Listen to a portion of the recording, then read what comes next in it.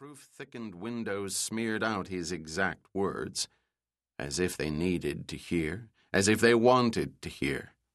Same thing street corner preachers were howling and exhorting from Petersburg to Vladivostok. Time for democracy, long past time for capitalism. Communism was an embarrassing failure that needed to be flushed down the toilet of history with all the other old faulty ideas. Just rally around Boris. Let's send Gorby and the last of his wrinkly old apparatchiks packing. His boss cracked a wrinkled knuckle and asked softly, "So what do I tell Gorbachev?" "Tell him he's an idiot. Tell him he ruined everything." "He already knows that." "Then tell him to eat a bullet," Ivan Yotskoy wanted to say. "Better yet, do us all a big favor. Shove him out the window and have that spot-headed idiot produce a big red splat in the middle of Red Square." Future historians would adore that punctuation point. Sergei Golitsyn, deputy director of the KGB, glowered and cracked another knuckle. He cared less for what this idiot thought. "Tell me you've finally found where Yeltsin's money is coming from." "Okay, we have."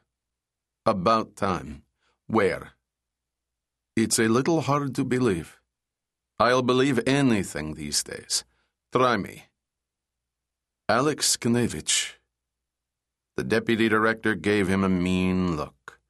After a full year of shrugged shoulders, wasted effort, and lame excuses, the triumphant tone in his aide's voice annoyed him. "And am I supposed to know this name?" he snapped.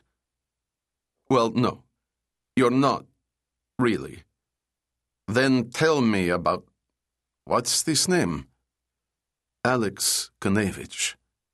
Yotskoy stuffed his nose into the thick folder, shuffled a few papers, and withdrew and fixated on one typed sheet. "Young, only 22.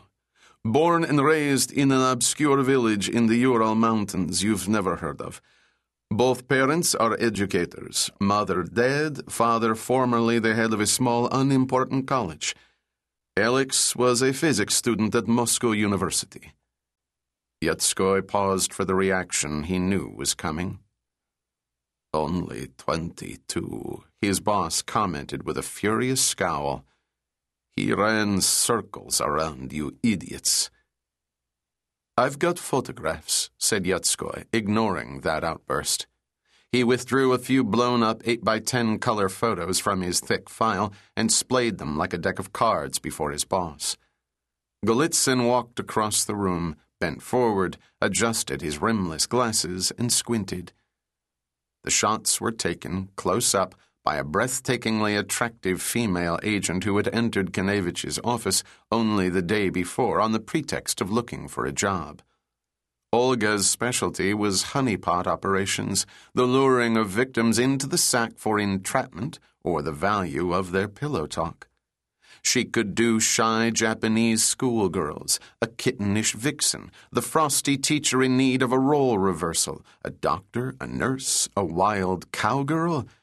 Whatever men lusted after in their most flamboyant yearnings, Olga could be it, and then some.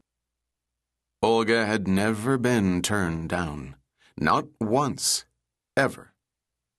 A top-to-bottom white blonde, she had gone in attired in an aggressively short skirt, low-cut blouse, not too low, though, and braless. Olga had pitch-perfect intuition about these things. No reason to doubt her instincts now. Demure, not slutty, she had artfully suggested. A few tactful hints, but sledgehammers were to be avoided. Alex Knevich was a successful businessman after all. Office games were the play of the day. A miniature broadcasting device had been hidden in her purse, and every chance she had, she snapped pictures of him with the miniature camera concealed inside her bracelet. Yotskoy reached into his folder and withdrew a tape recorder. The cassette was preloaded and ready to roll. "Olga," he mentioned casually, requiring no further introduction. She was instructed merely to get a job and learn more about him. If something